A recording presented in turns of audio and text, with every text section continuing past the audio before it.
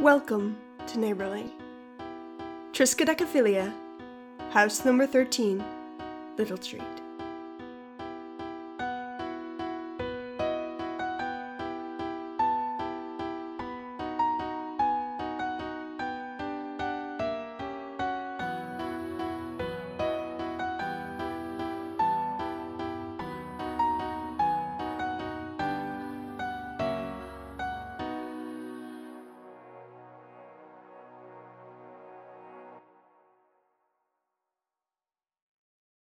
There was no house number 13 on Little Street.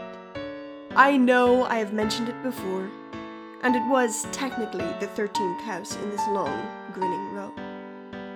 But if you really want to get nitpicky and fuss around with silly little technicalities, it was actually legally called House 13 and 1/9. Its mailbox boasted the digits 1 and 3 in shiny brass. But can't you see the very obvious 1/9 painted in bright blood red? Make sure you don't touch it.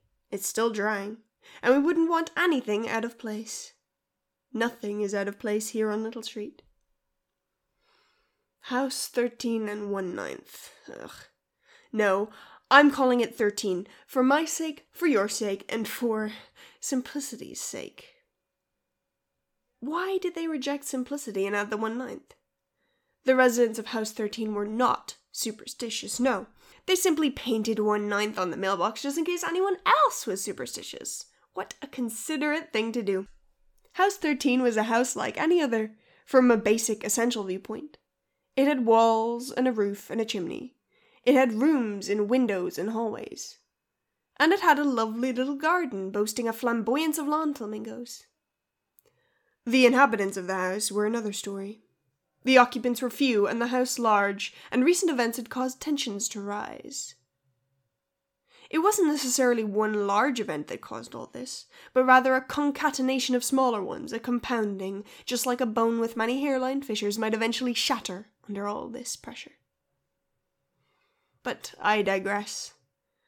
Aaron and his two parents lived in House 13 and 1/9, and they were ordinary people just like you or... just like you. If you saw Aaron, you might notice his black clothes and thick glasses. You might take note of his dark curly hair and black eyeshadow. You might even be so keen as to notice his chipped black nail polish on his left hand. But you wouldn't notice, if I hadn't told you, the way he carried himself, deliberately obscuring his right hand in the pocket of a bag or behind his back. You're wondering why, aren't you? I can practically hear the gears turning in your head. So I suppose I will tell you, indulge your curiosity. I'm merciful like that. The mornings in House 13 are quiet usually. Roberta gets up first, stretches, gets dressed, and makes herself some buttered toast. Theodore gets up next, shuffling into the kitchen with the dregs of sleep still in his eyes, and hugs his wife while she gets a spoon for her yogurt. The last to get up is Aaron. He gets out of bed quickly, splashes water on his face, cleans his glasses, applies his eyeliner, and cleans his glasses again after accidentally smudging them. After Roberta makes her toast and yogurt, she sits at the kitchen table with the daily newspaper and a pair of shiny silver scissors in hand. She scans the page for suitable material, and she might occasionally snip a word or two out of the paper. She holds the scraps of paper at the corners, as if she fears they'll turn around and bite her, and she places the pieces into an ashtray and sets them ablaze with a matchstick. Once she is satisfied that the words and numbers have been turned to ash in front of her, Roberta grabs her briefcase and struts out the door. She likes to have an early start. Theodore, meanwhile, makes his own toast, slathering it with jam and salt. Aaron finds this incredibly strange, but then again, he found a lot of his parents' tastes unusual. Theodore pads into the living room, where he curls up on the old soft armchair, already indented with his body, and begins reading the second-hand newspaper handed down by his wife after she had left. It was sometimes difficult for him to read due to the precise excision of words that Roberta had created with her scissors, but he got most of the gist anyhow. The house had several bookshelves, and Theodore could often be found in the study perusing one of the many books about the local wildlife and mythology, but mostly about superstition. And therein lies the crux of this tale. Theodore and Roberta were incredibly superstitious, to say the least. Aaron did not believe in curses, but if he did, then it certainly would have been a curse most foul that he had a set of interesting parents. He would have been fine if they had just kept their weirdness to themselves, but it was agonizing for him to have to wait for his mother to painstakingly avoid all the cracks on the sidewalk, and she doesn't even have a mother, and his father to pick up every grain of salt from an unluckily spilled salt shaker at dinner. They would erect rope barriers, like in a movie theatre, around any ladders in their house for fear that someone would accidentally, or purposely in Aaron's case, walk under them. They fervently counted the magpies of Little Street, despairing if they saw the wrong number. Theodore kept a horseshoe in the wall, ends pointed upwards to keep the luck in. Aaron turned it upside down whenever he passed by it. Theodore would notice and flip it correctly, prevent the luck from falling out. They alternated like this constantly, Aaron undoing whatever measures his father had taken to ensure nothing bad would happen. He fancied himself a saboteur, a rebel with a cause, namely, to end his parents' annoying shenanigans. Ugh, why can't they just stop? Aaron fumed. If his parents had to believe in things that weren't real, why couldn't they believe in something cool? Like space pirates, or vampires. Those were cool and definitely not real. To clear his mind, he walked over to his favorite spot on the mezzanine. He stretched his arms, audibly cracking his neck, and straightened his posture. He scooted the piano bench closer to the pristine Steinway. On days like these, he thought it best to drown out his feelings with music. And so he did, softly pressing the D key. Then again, twice more. He continued playing notes in a staccato Fibonacci sequence until he got to 13. Good. Now he could begin playing for real.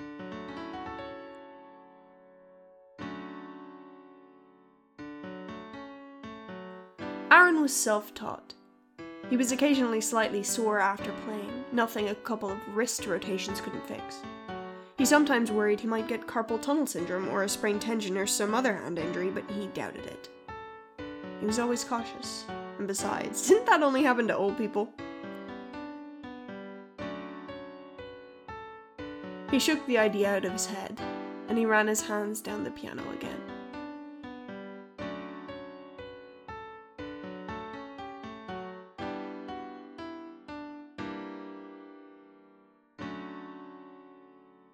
When he had finished the song, he pushed up his glasses and wiped away a drop of sweat from his brow, taking some of his eyeshadow along with it. His parents did not like when he wore makeup, but that was the point. To be as subtly subversive as possible. He deliberately smudged it onto his shirt. Aaron glanced out the window. He thought he had seen a bird out the corner of his eye, and primed himself for another song. He played for about half an hour, although it seemed much, much longer to him. He was just killing time today, and although his posture was still impeccable, he betrayed his impatience with the childlike swing of his legs. As he kicked, he felt his shoe collide with something small and furry and lithe. Trixie had woven herself under the piano when Aaron had kicked her. Not hard, it was more of a nudge, but he still felt bad about it. He scooped her up and kissed her on the forehead. She meowed and blinked slowly at him. Crisis averted. Well, one of the crises at least. Aaron's parents were still unaware of the cat. They assumed Trixie was a friend from school. Aaron conveniently did not mention that they were wrong. They had almost discovered her last Tuesday, when she had knocked over a shaker of salt, but she managed to slink away in the shadows while Theodore and Roberta fussed over the spilled grains. He bet Agatha's parents weren't this interesting. He bet other kids his age had parents that didn't obsess over every excruciating superstition. But he didn't ask, because how embarrassing it would be to tell them, right? Agatha. Aaron contemplated that he hadn't seen her in a while, not since her parents had started homeschooling her. But that didn't seem right. She would have just come over in person. Maybe she had just gotten grounded. He hoped she had just gotten grounded. Her parents never really liked him, he could tell. They were probably the kind of monsters to lock Agatha in a dungeon to prevent her from hanging out with him. He hoped she would come back soon. He had wanted to give her a stick and poke tattoo, and give himself one to match. It would have been her birthday present. But her birthday had come and gone, and his best friend was nowhere to be found. He hoped she hadn't gotten into too much trouble after the peanut incident. His thoughts were rerouted with a distant meow. Aaron had found Trixie when she arrived at the door on a dark and stormy night. His parents had been watching a movie in the other room, which was good because they would have never let Trixie stay, her being a black cat and all. Trixie had been a small, mewling mess of soaked black fur. Poor thing. Probably chewed up by a fox, even though they don't tend to eat things that are alive. He had hushed her and tucked her into a nest of his scrunched-up hoodies and fluffy pajama pants. She needed them more. His parents did not question his sudden appetite for milk. They rarely came into his room anymore anyway. The only challenge was keeping Trixie contained. For example, he didn't realize she had strayed from his side of the piano in the mezzanine. No problem. All he would have to do was find her before his parents got home. He had plenty of time. Oh dear. Aaron jumped, knowing his mother would be inside any second now. He just had to find Trixie before she did. He tumbled downstairs into the kitchen, frantically pss-pss-pssing as he went. He heard the front door open. Aaron, honey, I'm home. I got out of work early. Did you want to get out of the house anytime soon? See a movie? Go to a restaurant? We could invite CJ. Just a sec, Mom. I just need to take care of something real quick. Another meow, from above this time. Trixie was on the top shelf. He would need the stepladder. He flung open the closet and grabbed it, propping it up and beginning to climb. He had almost reached Trixie when his mother entered the kitchen. She froze, agape. Aaron, what are you doing? Oh no. Had she finally found out? Aaron was about to protest when Roberta continued. You forgot to put up the ropes around the ladder. Here, let me get them for you. Aaron exhaled, his heart beating faster than a caffeinated hummingbird. While her back was turned, he fumbled for the cat and helplessly watched her jump off the shelf and trot back to his room. Fuming, he followed her up to lock the door. No more escaping. He managed to keep the cat out of Roberta's side long enough for her to go to the bakery. He was about to let her out when he heard another doorbell. Theodore had returned from his errands and needed help opening the door, his hands full of bags. After they had both put away the groceries, Theodore went into the living room. Aaron, have you seen my book? He called. Aaron rolled his eyes and followed him inside. What book? The one I was just reading. Have you seen it? No, I haven't. Aaron paused. I didn't take it. Where could it have gone? I don't know, Aaron said. Theodore looked at him. Aaron? Look, I really don't know. I've been playing piano all afternoon. What's this? He held up a long black whisker. That's a hair. It's not yours, Aaron. Well, maybe it's yours then, or Mom's. Have you been hanging out with anyone? How's CJ? Have you seen them lately? Aaron blushed. No, that's not theirs. They got a haircut. Then whose hair is it? Trixie. From school? She lives on Little Street. She doesn't like to be perceived unless the time is right. The time isn't right? And the door opened. Roberta entered, flushed from her evening walk. She set a box of assorted pastries from the bakery onto the counter. Theodore, she shakily announced. There's a black cat in the garden. An icy tendril of terror shot down Aaron's spine. He looked out, and sure enough there was Trixie, chittering among the birds and several other creatures. Well, you know Walter, don't you? When Aaron was younger, before he moved to Little Street, he was indifferent about birds. He might have even liked them, but it seems so long ago. He didn't actively dislike them now, but they did make him uneasy. Aaron did not like how they seemed to look at him. It was probably just a trick of the light, he thought. It was always a trick of the light with him. He liked to rationalize things. He did not like to dwell on the hidden malevolent meanings of meaningless rituals. To Aaron, a broken mirror was just a broken mirror. The only unlucky thing about a broken mirror was the possibility that you could get glass shards in your hands. But that didn't mean anything in the grand scheme of things, right? Aaron was often too scared to think about the grand scheme of things, so he would shut it out and play piano instead. But he couldn't right now. Right now the thing he had been scared of for the past month had come to pass. Theodore, get the broom and chase it away. We don't want this omen to bother the neighbors. That's ridiculous, Aaron scoffed. Trixie is just a cat. The parents stiffened. This is Trixie? Aaron kicked himself. Yeah, that's my cat. And she's been living here for over a month without any problems or omens or stupid superstitions, so what's the big deal? They stood in silence for an excruciatingly long minute. Finally, Roberta muttered that she was going to make dinner. Theodore followed her into the kitchen to help, and Aaron went into the garden to retrieve his cat. Aaron found dinner more flavorful than usual.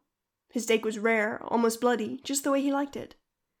It tasted like an apology, but not the kind he could accept. After dinner, Roberta took out the box from the bakery. She froze. She had forgotten to ask for 12. They had given her a baker's dozen because she had forgotten to explicitly ask for not 13 of them. There are 13 pastries in the box.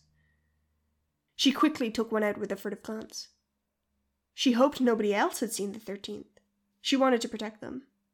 After all, that was her job as a spouse and a parent, wasn't it?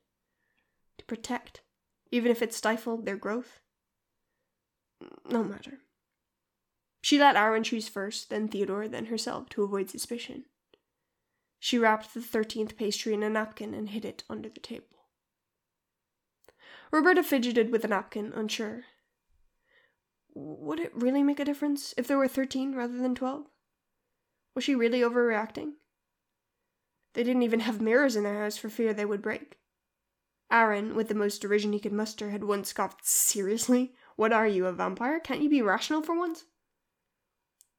She put the pastry onto the table and retreated to her room. The next day was tense. Aaron managed to stay out of sight all day. Dinner was leftovers. The steak clunked like anxiety in the pit of his stomach. Aaron sighed. He knew it would have to be now. "Hey, Mom? Dad? I'll come get you in a minute." He pushed a chair into the table a bit too vigorously, spilling the salt shaker. Roberta had wanted to buy a new salt shaker, but had forgotten again. How fallible. With his parents packing up the salt like a couple of chickens who were also control freaks, Aaron slipped out of the room. Aaron looked over the obstacle course he had managed to cobble together. He had never seen this many mirrors in one place before. He hoped he would be able to return all of them to his schoolmates. It would be unfortunate if one broke, not for luck reasons, but because he didn't want to have to replace it. But even if one did break, it wouldn't cause bad luck anyway. That was what he was trying to prove. He had a mission, and he was going to stick to it, no matter what befell on him. Aaron turned to see his parents, who had followed him out of the dining room. "I'm going to show you what I've built inside the house." As they protested, their horrified reflections confronting them, Aaron put up a finger. "I'm almost an adult. You don't need to coddle me anymore. I can do things by myself. You two need to get over yourselves, because what you think I need isn't actually what I need, okay?" Silently, his parents followed him down the hall. They shrank from the shining mirrors Aaron had arranged in a labyrinthine pattern. For a second, Aaron would thought it would be amusing if his parents hadn't shown up in the mirrors, but they did. They were woefully human. Probably as human as you. Anyway, Theodore lamented his perfect horseshoes, and Roberta her doormat covered in spoiled seeds, with a party of 3 pressed on, snaking through the house. They passed the shoes on the coffee table. Roberta's work shoes, Theodore's bunny slippers, and Aaron's goth platform boots crowded onto it. Roberta stifled a small shriek when they got further down the hallway. Ladders. Lots of ladders. Theodore froze like a deer having an existential crisis while stuck in a tar pit. Aaron gently nudged him. Theodore, a man who had never dared to leave his comfort zone, stepped under the ladder. He let out a shaky breath. Then he advanced under another ladder, and another. Roberta followed suit. A few ladders later, something had shifted. Aaron had never seen his parents this at ease before, even when they pretended to show it. But the proof was in their relaxed postures and unclenched jaws. He could have sworn he saw them smile, but that might have been a trick of the light. Or it might have been real. Aaron heard a creak and looked up. And a door that could not have been up on the mezzanine pushed open against the piano's spindly legs, which broke and sent it crashing through the mezzanine rail like water gushing through a burst dam. The piano was suspended in the air, a picture-perfect moment of still tension. Roberta and Theodore were oblivious. What a dangerous thing to be on Little Street. And Aaron was the only resident watching. Luckily, he shoved his parents out of the way. But real life is never as neat as superstition. That would be too convenient. The piano slammed down onto his right hand with a sickening crash. It echoed throughout the room discordantly. A small gasp escaped his lips as he collapsed to the floor, keys strewn about like petals. It took him more than a few weeks to recover. The piano had turned his bones to dust or something. He didn't care about the specifics. Why would he? His right hand would never be the same. He wouldn't be able to play piano without severely hurting it. And without piano, who is Aaron? Who is this sad husk of a... Well, he would have to find something else to do now, wouldn't he? As he was sulking in his bedroom, something he was inclined to do after his injury, he heard a small knock at the door. Probably Dad with one of his inspirational whatevers.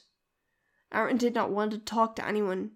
He wanted to brood in silence for the rest of eternity. The knock came again, more insistent this time. Aaron sighed, knowing he wouldn't be able to get out of this one, lifted Trixie off his lap, and ambled to the door. No one was there. Aaron peered down at the dusty book on his floor. He picked it up.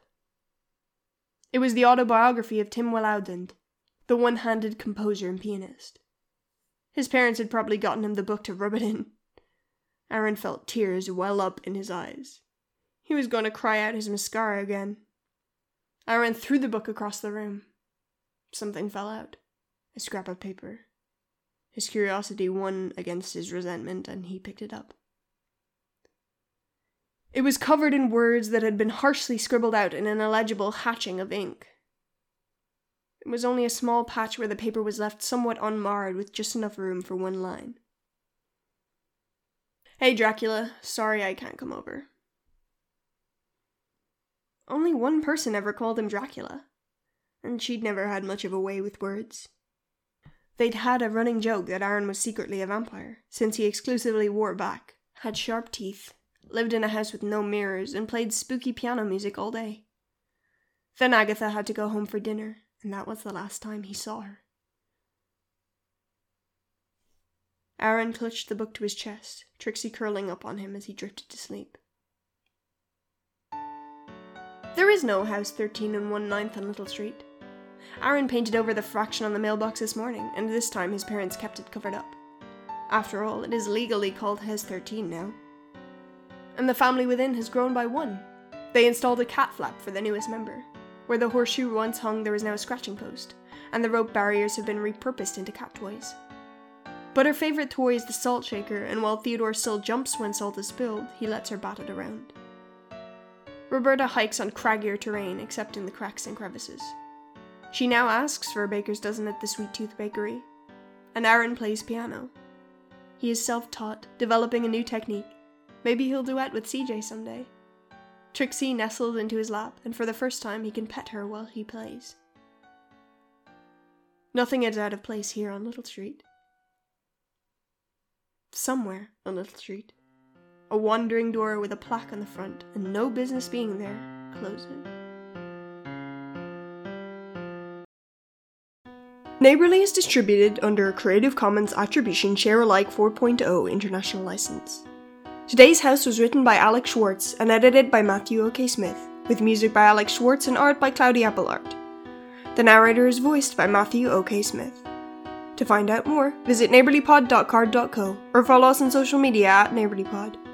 If you enjoyed listening today, information on how you can support us will be included in the episode description. Most of all, we would appreciate if you told a friend, because they might tell a friend, and they might tell a friend, and who knows, eventually God might finally listen to us. Today's cognitive phenomenon is déjà vu. Thanks for listening. Come back soon.